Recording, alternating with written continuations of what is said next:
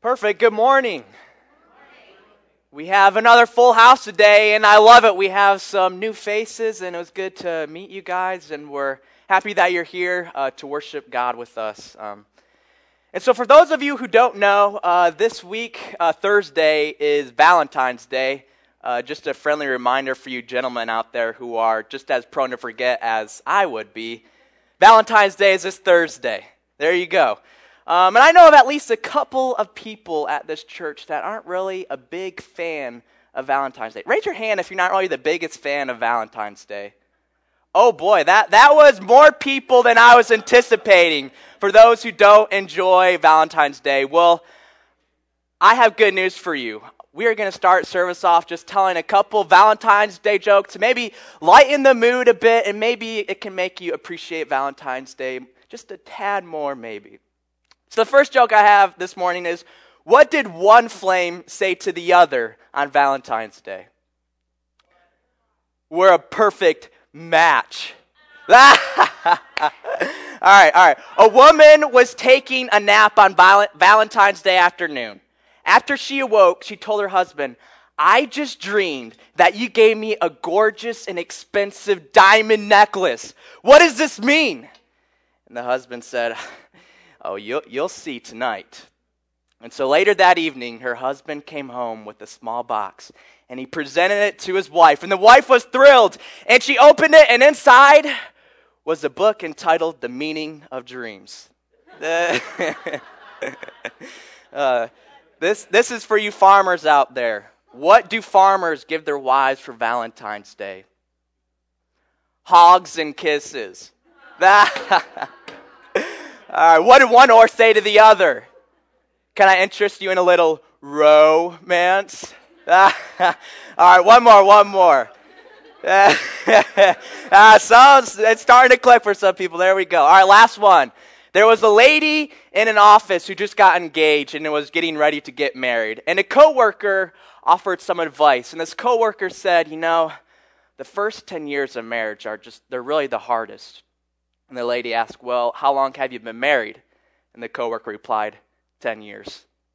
Maybe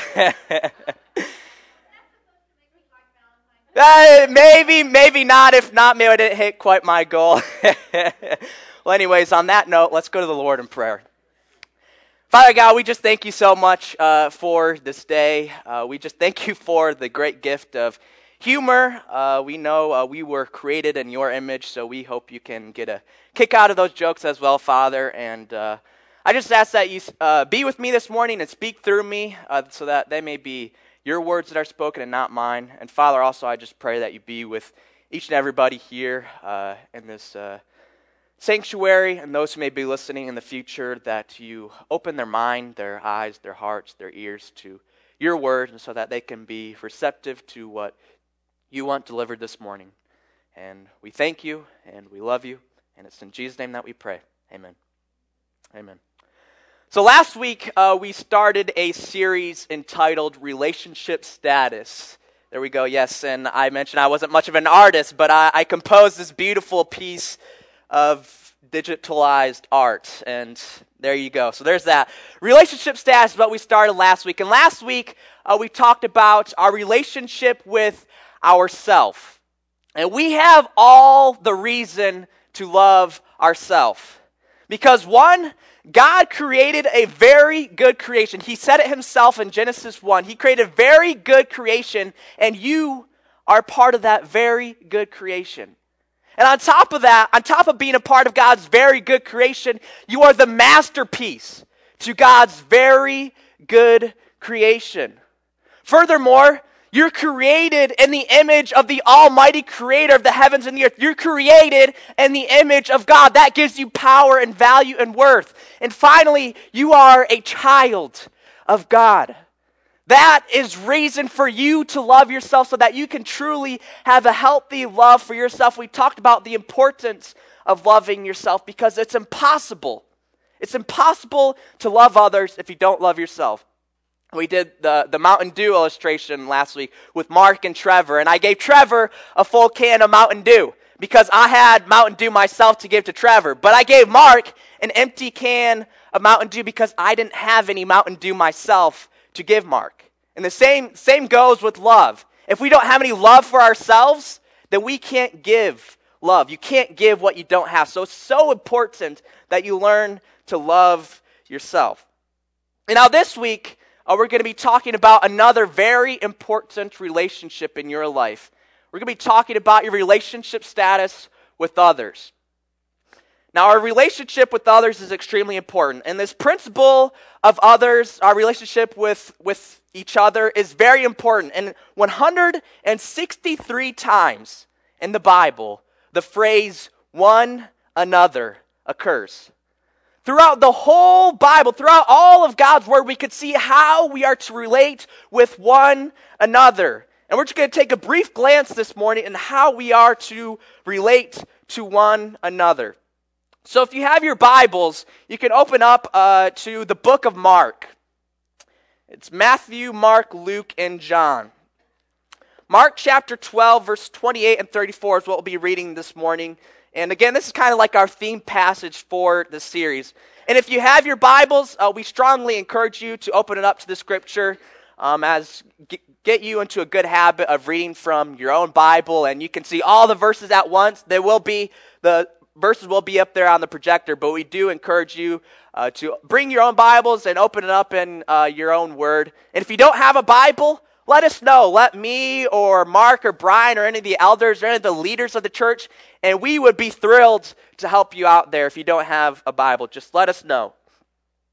So in Mark chapter 12, verses 28 and 34, it reads, "And one of the scribes came up and heard them disputing with one another, and seeing that he answered them well, asked him, 'Which commandment is the most important of all?' Jesus answered, 'The most important is, Hear, O Israel, the Lord our God, the Lord is one. And you shall love the Lord your God with all your heart, and with all your soul, and with all your mind, and with all your strength. The second is this, you shall love your neighbor as yourself. There is no other commandment greater than these.' And the scribe said to him, 'You are right, teacher. You have truly said that. He is one, and there is no other besides him. And to love him with all the heart, and with all the understanding, with all the strength. And to love one's neighbor as oneself is much more than all whole burnt offerings and sacrifices.' And when Jesus saw that he answered wisely, he said to him, 'You are not far from the kingdom of God.' And after that, no one dared to ask him any more questions." So again, what's taking place here is that there's these group of Jews. And again, these Jews did not get along very well with Jesus. And this group of Jews, they didn't like Jesus, so they were trying to stump Jesus with two questions. And so the Pharisees and the Sadducees, two different groups of Jews, tried to stump Jesus with the question. And Jesus responded brilliantly, and he puzzled them with his response. And so this other scribe came along, and he heard Jesus' great response. And so out of the sincerity of his heart, he asked Jesus, "What is the single most important commandment in all the world?" Now, there are 613 commandments in the Old Testament. That's a lot of commandments to go through. That's a loaded question for Jesus to answer. But the scribe asks, what's the single most important commandment in the whole world? And Jesus responds, "Well, hear, O Israel, the Lord our God, the Lord is one. And you shall love the Lord your God with all your heart, with all your soul, all your mind, with all your strength." But what's interesting to me is that Jesus doesn't just stop there. Jesus sufficiently answered the scribe's question there. The scribe asked, what is the single most important commandment in the whole world? And Jesus answered it right there. It's to love God, basically. Love God. That is the single most important commandment. And again, that's what we're going to be talking about next week, is our relationship with God. But Jesus doesn't stop after asking the scribe's question. Jesus continues and says, the second is this, you shall love your neighbor as yourself. You see, the scribe asked just for one, what is the single most greatest commandment? But Jesus, he had to include the second greatest commandment. He thought that the second greatest commandment went perfectly with the greatest commandment. So although the scribe didn't even ask for the second greatest commandment, Jesus, what are the two greatest commandments? No, he asked, what is the single greatest commandment? But Jesus had to include the second greatest commandment because it was so important to him. And again, that second most important commandment in all the world is to love your neighbors as yourself. And we talked about last week how we are supposed to have a deep biblical foundation of the love for ourselves. We have reason to love ourselves, and so we need to love our neighbors. Now, in the Greek language, there are 4 different words for love, and they each convey a different meaning. And why I'm talking about Greek, that may seem odd to some of you, Greek is what was originally written in the New Testament, all the way from Matthew to Revelation, the last part of your Bible. That was all originally written in Greek. And then just later along, some people translated it into all the different translations that we have today, like English for us. But in the Greek language, they have 4 different words for love. In the English language, we only have 1 word for love. And that's kind of a shame because that one word, love, conveys a number of different meanings. For example, like I say, I love God, and I love pizza. That's a shame. That's a shame that we use the same word to describe our affection for God as we use to describe our affection and love for pizza. That just doesn't seem right to me. Or another example is, I love Jamie and I love Mark. No, Mark, I do not love you like I love Jamie. I don't go home from work getting excited to kiss you like I do getting excited to kiss Jamie. No, not at all. There are different meanings of love in the English language, but in the Greek, they nailed it. They have 4 different words for love that we translate as love in the English language. And we're going to go over those 4 different words. And so the first Greek word is phileo. That is a brotherly love. And you can remember that because Philadelphia is known as the what? Does anybody know? City of brotherly love. There you go. Smart people here. So yes, phileo is a brotherly love. It is the love that is called out of one's heart as a response to the pleasure one takes in a person or object. Phileo is a love that responds to kindness, appreciation, or love. It involves giving as well as receiving. But when it is greatly strained, it can collapse in a crisis. So here, phileo is a brotherly love. You have both, you give and take, and it's a good love. But when it's under immense stress, it can collapse. The love can go away. The next love that we have here is storge. It is more of like a natural affection. It's a love that you have for a family member or a pet. It's a love that's just kind of naturally there. We don't really have some great reason to explain it, but it's just naturally there, a natural affection we have towards our family members or our pets. And this love, it is a quiet, abiding feeling within a man that rests on something close to him and that he feels good about. And so again, it describes like a love, a natural affection that we have for a family member or a pet or whatever it may be. Now the third type of love in the Greek language is eros. And this is the erotic type of love. This is the love that I feel towards Jamie and fortunately not Mark. And so eros, it is a love of passion. And though eros is directed towards another, it actually has self in mind. For example, I love you because you make me happy. This type of love is founded on the characteristics in the other person which pleases you. If those characteristics cease to exist, the reason for love would be gone. The result being, I don't love you anymore. So here, this love is based on what pleases us about another person. I have this type of love towards Jamie because there's certain parts of a character that pleases me. But if those characteristics of her were to cease to be, then this eros kind of love would no longer be. So in a sense, it's kind of a selfish love. And finally, the fourth Greek word for love is agape. And this is an unconditional love. It's the most noble word for love in the Greek language. It's described in the New Testament as the type of love that God has for us. Now, agape love is not kindled by the merit or worth of its object, but it originates in its own God-given nature. And this love keeps on loving even when the loved one is unresponsive, unkind, unlovable, and unworthy. It is unconditional love. All right, so there are the 4 different types of love in the Greek language. And we see in verse 31, it says, of Mark chapter 12, verse 31, it says, the second is this, talk about the second greatest commandment. You shall love your neighbor as yourself. Now, we're going to play a little guessing game. Which of the 4 Greek words do you think was used here for the word love? Do you think it was phileo? Do you think it was phileo, which is like a brotherly love? Storge, which is like our natural affection? Eros, which is like an erotic love, a passionate love? Or agape, which is an unconditional love? All right, so raise your hand if you think phileo is the word described here. Don't be shy, raise your hand. You do, yes, a couple people out there think phileo, a brotherly love. Yes, we think of Philadelphia, yes, the city of brotherly love. So we got a couple people who think the word there is phileo, which is a brotherly love. How many of you guys think the word is storge, like a natural affection? You know, we should have a natural affection to our neighbors as we do to our family members or a pet. We got a couple there as well. Now, how many of you guys think it's eros? Love of passion. Yeah, I didn't anticipate too many people would think that was the Greek word there. And I'll spoil it. You guys are right on. That is not the Greek word used there. We are not to erotically love our neighbors. Not all neighbors. You should probably stick to one. And the last Greek word is agape. How many of you guys think the word love there is the Greek word agape, which is an unconditional love? Raise your hand. All right, we got some more there.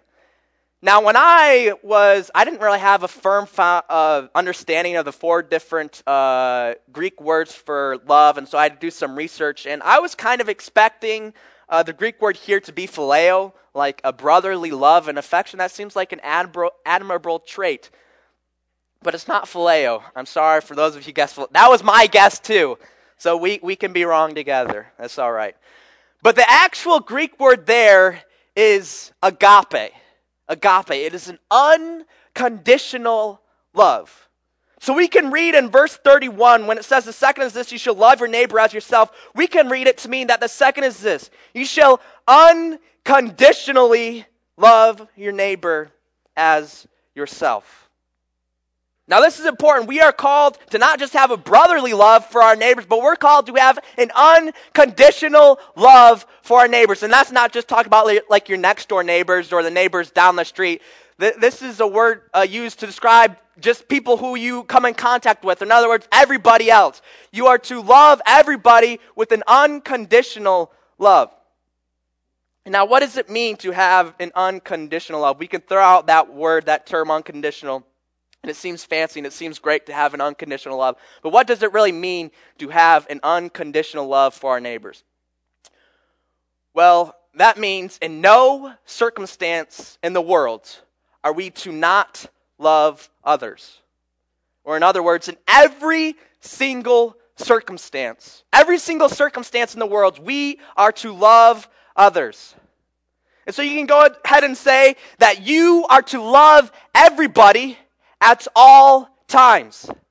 That is an unconditional love, to love everybody, not excluding anybody, at all times, 24/7, loving everybody. That is an unconditional love. A conditional love is, well, if you do A, B, and C, then I'll love you. No, we're called to an unconditional love. No matter what you do, no matter what our neighbors do, no matter what others do, we will love you. We are commanded to have an unconditional love. That's the second greatest commandment. Out of all the 613 commandments in the Old Testament, Jesus picked out this exact commandment, and it's founded, and he didn't just come up this out of nowhere. It's founded in Leviticus 19:18. We're not going to go ahead and open up there because it just says, love your neighbor as yourself. But if you don't trust me, you can go ahead and flip to Leviticus 19:18. Check it after the service. But Jesus got it from there. It's biblical. You are to love your neighbor as yourself. Unconditionally love your neighbor as yourself. That means even if somebody calls you a name, or even if somebody caused you harm, or if someone caused a loved one of yours harm, or someone doesn't go to church, or someone doesn't like you or love you or like another one of your loved ones, or if someone is living a life of sin, you are commanded to unconditionally love them. No matter what others have done to you, you are commanded to unconditionally love them. You need to love everybody at all times. Now this is so hard. This is so hard to do at times. We all had that people in our lives who are just very difficult to love. And I had someone close to me who I was very close to and looked up to, and they turned away from God. And it was the hardest thing in the world for me to love on that person. I was just filled with anger and grief, and why in the world would you do such a foolish thing? And it was the hardest thing in the world for me to love that person. But I'm commanded, the second greatest command, to love that person. And unconditional love is loving everybody at all times. It's not a conditional love. Now, just a quick disclaimer as well. Many people falsely associate love as tolerance. Love does not equal tolerance. If someone in the faith is living a life of sin, do you think it's loving to just be okay with it and accept their behavior and be tolerant of their behavior? No, not at all. We talked a bit about this in Sunday school. If you saw someone about to get hit by a bus, would you just go, all right, that's okay, you just stand there. I don't want to mess with your business. No, you shove them out of the way. That's the loving thing to do. So again, I don't really want to talk about this morning, but I just need to let you guys know that love does not equal tolerance. But again, that's not really what I want to get into this morning. We're commanded to unconditionally love everybody. Everybody. That includes both our fellow brothers and sisters in Christ, fellow Christians, and that includes those outside of our faith. And we'll talk about the two of them this morning. And to start off, we'll talk about loving our fellow brothers and sisters in Christ. So if you have your Bibles, you can open up to the book of John. It's just two books later, Matthew, Mark, Luke, and John. John chapter 13. And we're just going to read two verses 34 and 35. But to give you guys some background as to what is going on here, this is the night before Jesus was crucified on the cross. The night before Jesus died on the cross for our sins, the 12 disciples in Christ, they sat down together as what's known as the Lord's Supper. We celebrate this with our communion. The bread represents his body and the cup represents his blood. It's the Lord's Supper. So they were sitting down together, Jesus and his 12 disciples. And these 12 disciples were sitting around and talking, having a good time, just enjoying their last moments with Christ, when Christ revealed that they had a traitor among themselves. They had a traitor, someone they worked together for 3 years. Someone they journeyed together for 3 years. Someone they went hungry with. Someone who they ate with for 3 years. Someone who they shared the gospel with. Someone who they were learning from Jesus for 3 years. Someone who followed Jesus constantly for 3 years. These people stuck together. They were a tight-knit group. They were brothers in Christ for 3 years. They did everything together. And here they are at the end, right before Christ is about to get crucified, and they learn that one of them, Judas, is a traitor. He betrayed Christ. What an awful thing is happening. And so Christ here, he responds to this bad thing happening to this traitor. We skip down to verse 34. And Christ states, "A new commandment I give to you." And now he's talking to his disciples here. His 11 disciples now. "A new commandment I give to you, that you love one another, just as I have loved you. You also are to love one another. By this, all people will know that you are my disciples, if you have love for one another." And so again here, Christ is just talking to his close group of disciples. And he's saying, listen guys, if you love one another, if you love the disciples sitting around the table with you, then they will know. Then all people will know that you are my disciple. So for us, that's us in this church. If we look around this room and we're talking about loving the people in this church, if we truly have an unconditional love for those in this church, then they will know, all people will know that we are Christ's disciples. We are Christ's disciples if we love one another. And this is a way that we advertise Christ. And now Christ advertises God, as Christ is the image of God. And if we advertise Christ, who is the image of God, then we advertise God, in a sense. We advertise God to others by expressing our love to our fellow brothers and sisters in Christ. That is a great way in which we can advertise, show out the name of God, show out the name of Christ, as if we have love for one another. And again, the word love here, it's the word agape. It's an unconditional love. If we are to unconditionally, in every single circumstance, if we love our fellow brothers and sisters in Christ, then all people will know that we are Christ's disciples. Unconditionally. Now, sometimes you are going to be wronged. You're going to be wronged by your fellow brothers and sisters in Christ. But you're called to love them regardless. You're going to get wronged. You're going to get hurt, even from your fellow brothers and sisters in Christ at times. But you are called to unconditionally love them regardless. You're commanded to. That is a direct disobedience if you don't unconditionally love others, which includes your fellow brothers and sisters in Christ. And what I love about this is Jesus doesn't just say to love one another. And again, this is the night before Jesus was to die on the cross for our sins, for his disciples' sins. And he states in verse 34, "A new commandment I give to you, that you love one another." How? "Just as I have loved you." Here, the night before Christ was about to die for their sins, he says, "Love each other just as I have loved you." Love others just as I have loved you. I'm about to die for your sins, disciples, but come on, love each other just as I have loved you.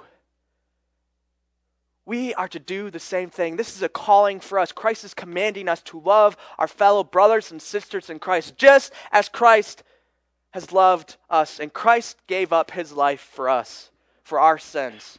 That's how much Christ loved us, and Christ called us to love each other just as much as he loved us.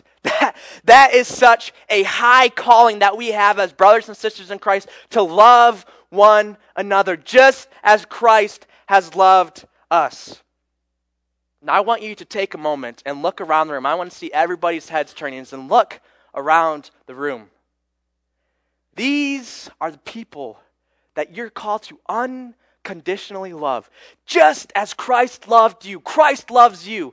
And you're called to unconditionally love them just like Christ loved you. These are the people that you need to love unconditionally. And if you do so, then all people know that we are Christ's disciples. I love it. I'd love it if for people who are coming to this church and they know immediately, based off the unconditional love that we have for one another, that we are Christ's disciples. We are a church here to serve God and serve Christ. I would love to be a church like that. Can I get an amen? That is what we're called to do. That is what we are commanded to do, to unconditionally love our fellow brothers and sisters in Christ.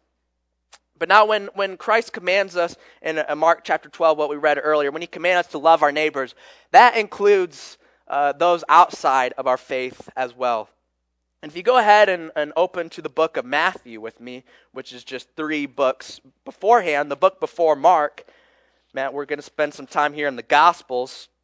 The Gospels known as Matthew, Mark, Luke, and John. We're going to read from Matthew chapter 25, starting in verse 31. And so here we see in Matthew chapter 25, verse 31, Jesus is painting a picture, an illustration. And Jesus Christ states, "When the Son of Man comes in his glory and all the angels with him, then he will sit on his glorious throne. Before him will be gathered all the nations, and he will separate people one from another, as a shepherd separates the sheep from the goats. And he will place the sheep on his right, but the goats on his left. Then the king will say to those on his right, 'Come, you who are blessed by my Father, inherit the kingdom prepared for you from the foundation of the world. For I was hungry, and you gave me food. I was thirsty, and you gave me drink. I was a stranger, and you welcomed me. I was naked, and you clothed me. I was sick, and you visited me. I was in prison, and you came to me.'" So here in this picture that Christ is demonstrating, painting, is on the judgment day, known as the Great White Throne. Christ is going to separate people into 2 groups. He's going to separate the sheep and the goats. The sheep on his right and the goats on the left. Those are figurative terms. Some people are referred to as a sheep, and a group of people are referred to as the goats. And he's going to say to those on his right, the sheep, he says, you guys are going to inherit the kingdom of God. You are going to have a never-ending celebration with God himself. You are going to have the time of your life. You have inherited it. And why? Because when I was hungry, you gave me something to eat. When I was thirsty, you gave me a drink. When I was naked, you clothed me. When I was sick, you came and visited me. When I was in prison, you came to me. When I was a stranger, you welcomed me in. That is why you inherit the kingdom. And then the people respond in verse 37. Then the righteous will answer him, saying, Lord, when did we see you hungry and feed you, or thirsty and give you a drink? And when did we see you a stranger and welcome you, or naked and clothe you? And when did we see you sick or in prison and visit you? So here, these people on the right, who Christ said that you have inherited the kingdom because you have done all this good to me. I was naked and he clothed me. I was hungry and he fed me, and etc. And these people go, Christ, what are you talking about, man? I never once saw you hungry. I never once saw you thirsty. I never once clothed you as you were ill-clothed. I didn't do any of this for you. What are you talking about, Jesus? And in verse 40, we see, and the king will answer them, the king being Christ, Jesus Christ, truly I say to you, as you did it to one of the least of these my brothers, you did it to me. So here Christ says, whatever you do for one of the least of these, you do it for me. So whenever you see somebody out there who is hungry, who is thirsty, who is ill-clothed, who is sick, who's in prison, who's a stranger, and you meet their needs, you meet their needs with care and love, Christ says that you're not only doing it for them, but you're doing it for him. You're doing it for Christ. Whenever you meet a need of someone else, whenever you express your love unto someone else, you are doing it for Christ himself. You are doing it for Christ himself. Not only are you serving the need of the person right there, but you're doing it for Christ himself. And you'll inherit the kingdom and have a never-ending celebration in God's coming kingdom here on this earth. And now the story doesn't end there either. In verse 41, we still have the goats over here. We have the people on the left side of Christ as he separated the sheep and the goats. The sheep, they took care of the people. They provided for their needs. They loved them. And when they did that, they did it for Christ himself. But these goats over here, you guys will represent my goats. I'm sorry you have to represent the goats today. Hopefully just today, though. And so in verse 41, Jesus continues his illustration, his picture here. He says, then he will say to those on his left, depart from me, you cursed, into the eternal fire prepared for the devil and his angels. For I was hungry, and you gave me no food. I was thirsty, and you gave me no drink. I was a stranger, and you did not welcome me. Naked, and you did not clothe me. Sick and in prison, and you did not visit me. Then they will also answer, saying, Lord, when did we see you hungry or thirsty or a stranger, or naked or sick or in prison, and did not minister to you? Then he will answer them, saying, truly I say to you, as you did not do it to one of the least of these, you did not do it to me. And these will go away into eternal punishment, but the righteous into eternal life.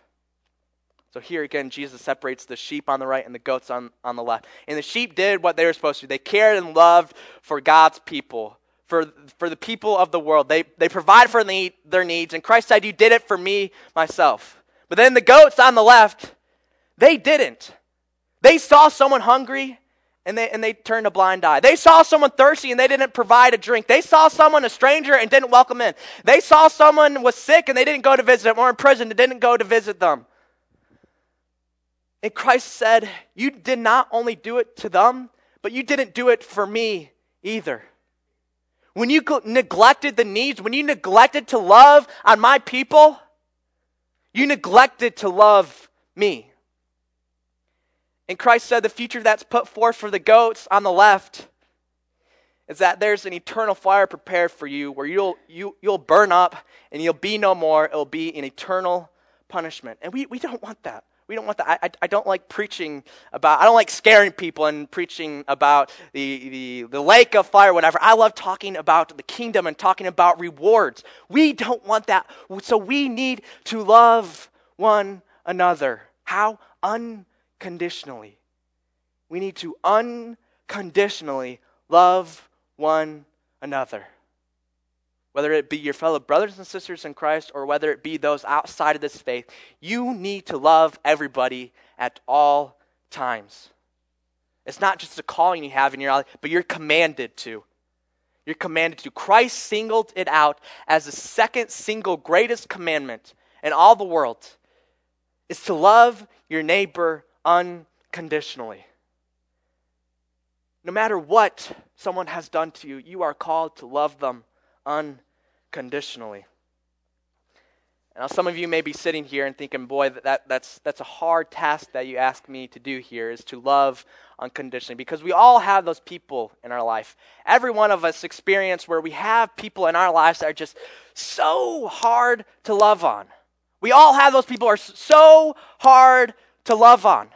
And maybe you've made that decision in your mind that, you know what, these people don't deserve my love. And you know what, a lot of them probably don't deserve your love.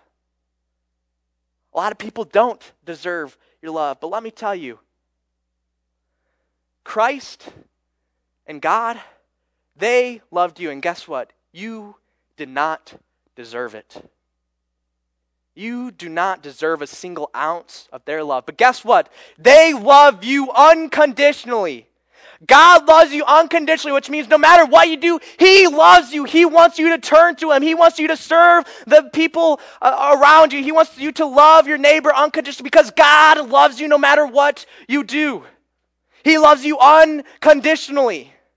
And you are called to do the same thing. You are not qualified or whatever to receive God's love. And some people you weren't deserve to receive God's love.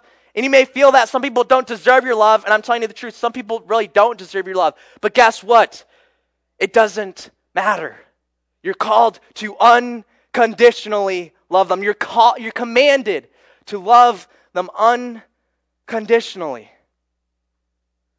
So if you have that person in mind that's so hard to love, it's my hope and prayer that you can work on that. That you can unconditionally love your neighbor as yourself. Unconditionally. And if we do this as a church, if we love each other unconditionally just as Christ loved us, just as we weren't deserving to receive the love that Christ showed for us as He died on the cross for our sins, if we show that same kind of love to our brothers and sisters and to those around us, those outside the faith, people will know that we are Christ's disciples. They'll want to be a part of the club that we're in, the family that we're in, the body that we're in, the body of Christ, the family of God. They'll want to be a part of that if we have an unconditional love for people, for others. So when we talk about our relationship status with others, it's my plea to you and Christ's command to you to love others unconditionally. Love others unconditionally. Let's pray.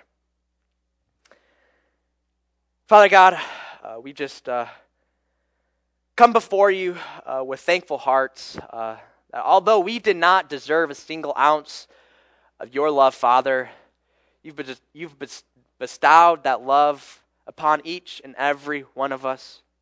You showed us that love through the cross and sending your perfect Son, Christ, to die for our sins. You love us unconditionally. And Father, it's my prayer this morning that we together as your family, as the body of your Son, Christ, that we can come together and love others unconditionally.